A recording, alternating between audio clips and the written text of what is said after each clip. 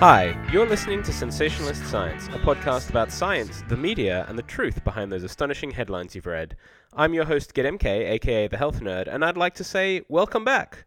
I was off in Indonesia for a few weeks, so I missed your regular dose of science and the media, but I've got a great one for you all to enjoy today. I'll be discussing drinking, fatherhood, pregnancy, and whether you really are giving your future babies heart defects with the occasional glass of wine. A new study came out this week that has headlines screaming that alcohol isn't just bad for you, which of course we all know, but it's terrible for your potential future children as well, especially if you're a man. Now, most people are aware that drinking during pregnancy is a problem. It causes what's known as fetal alcohol spectrum disorders, which are a group of conditions that range from very small cognitive deficits, like mild hyperactivity, to serious and debilitating problems like kidney failure and significant disability. But these headlines weren't talking about drinking during pregnancy. They were saying that even drinking before you or your partner got pregnant could make the baby suffer horribly.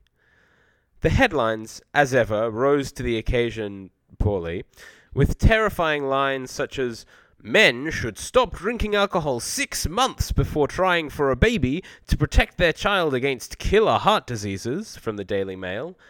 "Pint of no return. Men should not drink alcohol for 6 months before trying for a baby," doctors claim, from the Sun.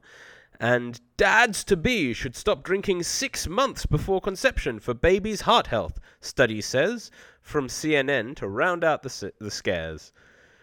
If you believe the headlines, it seems that the slightest sip of booze before you get someone pregnant is going to be deadly for the baby once it's born. Except, as you'll know if you've listened to this podcast before, the science is a lot more complicated than the headlines suggest. Alcohol is bad for your health, sure, and you definitely shouldn't drink it while pregnant. But the results are, surprisingly, quite reassuring for expectant parents or people trying for a baby. Let me explain.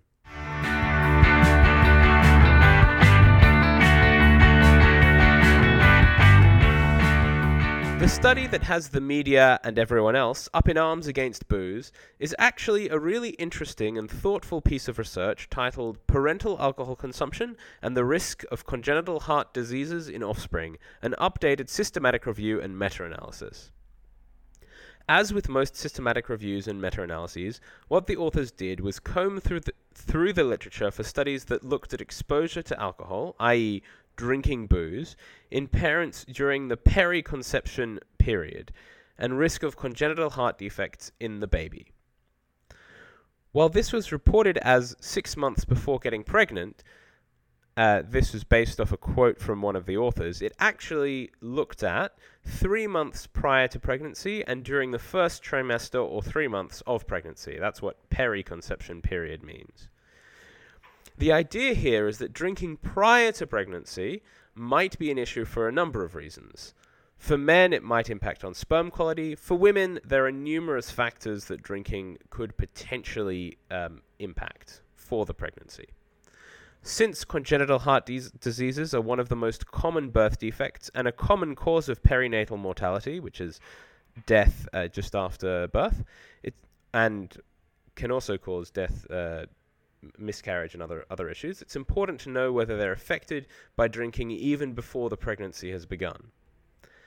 As with all systematic reviews, the scientists combed through the literature to identify studies that had looked at this question and then pulled them all together.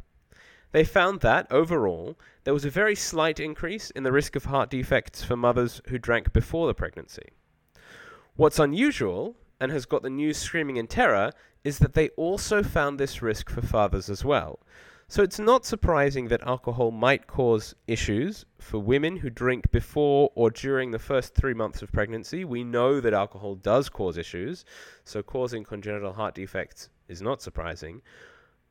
But a risk for fathers is much more unusual, because basically that means it has to impact either sperm quality or the environment of the fetus, because fathers aren't necessarily involved in the actual pregnancy itself from a biological perspective. Thankfully, for anyone interested in babies and booze, the risks aren't nearly as scary as you might have heard.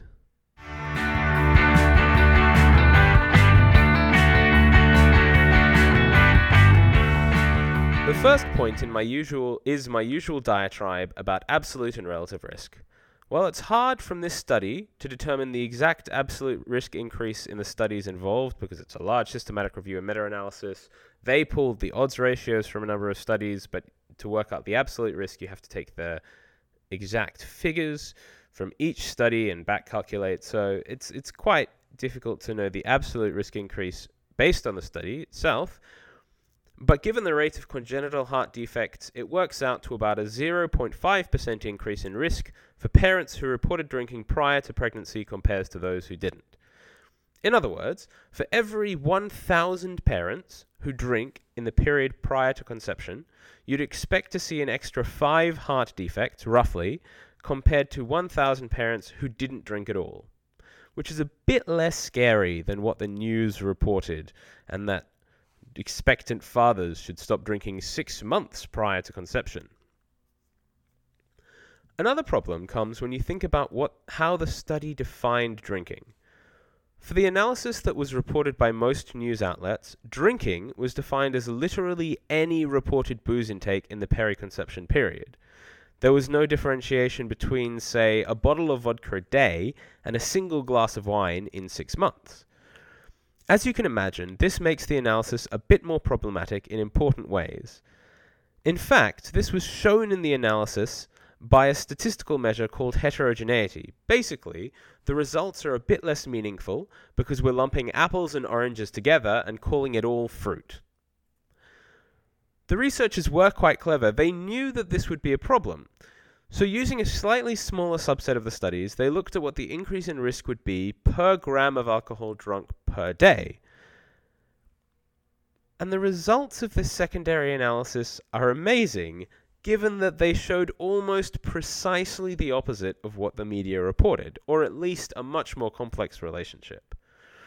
So this is what's known as a dose-response curve, which means you take a certain dose and you get a certain response. So you take smaller doses, you see a smaller response, higher doses, higher response, etc., etc. And in this curve, you see an increase in risk when fathers are drinking 100 grams or more of alcohol per day. For mothers, it was lower at about 60 grams per day. The thing is, that's quite a lot of booze. 60 grams of pure alcohol equates to about 3 glasses of wine a day.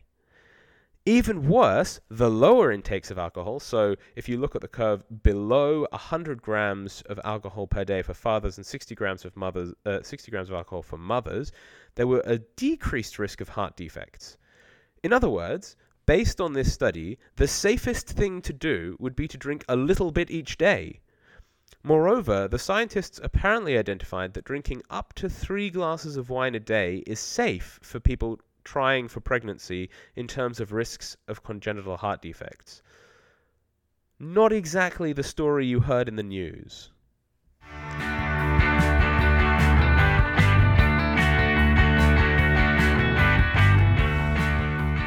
Now, the usual caveats apply to this research.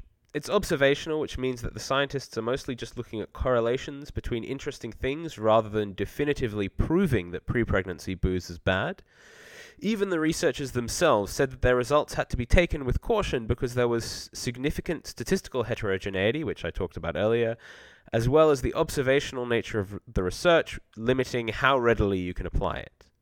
Basically, we aren't sure if drinking booze prior to conception causes congenital heart defects, or whether factors that predispose people to congenital heart defects can also cause drinking.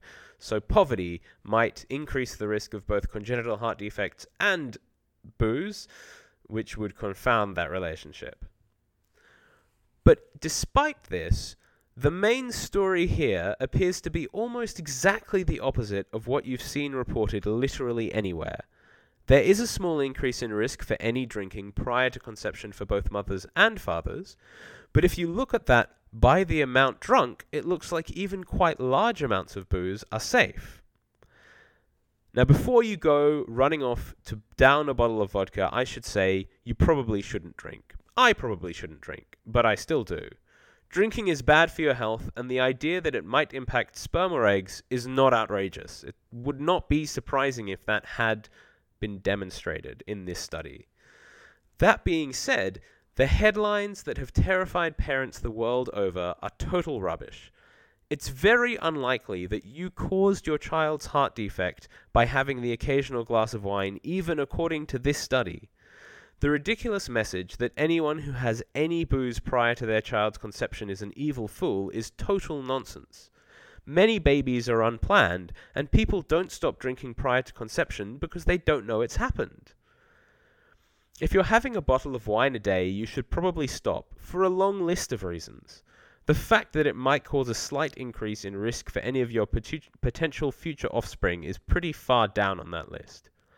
If you're having a bottle of beer a week, based on this study, it's unlikely that there will be any negative impacts, although for your own health, it's still probably best not to drink at all. If you see silly headlines like this, it's always worth being cautious. Check the story, check the study, and have a think about what it might all actually mean. This has been your dose of sensationalist science and media madness. If you enjoyed the podcast, you can find it on SoundCloud at SensaiPod or wherever you get your podcasts. I'm your host, GetMK, and you can find me on Twitter at GetMK or Medium at GetMK or Facebook at GetMKHealthNerd. You can also find the podcast on Twitter at SensaiPod, and if you want to laugh, you can follow my other account at JustSaysRisks. Have a great week, and remember, if it sounds unlikely, it's good to be skeptical.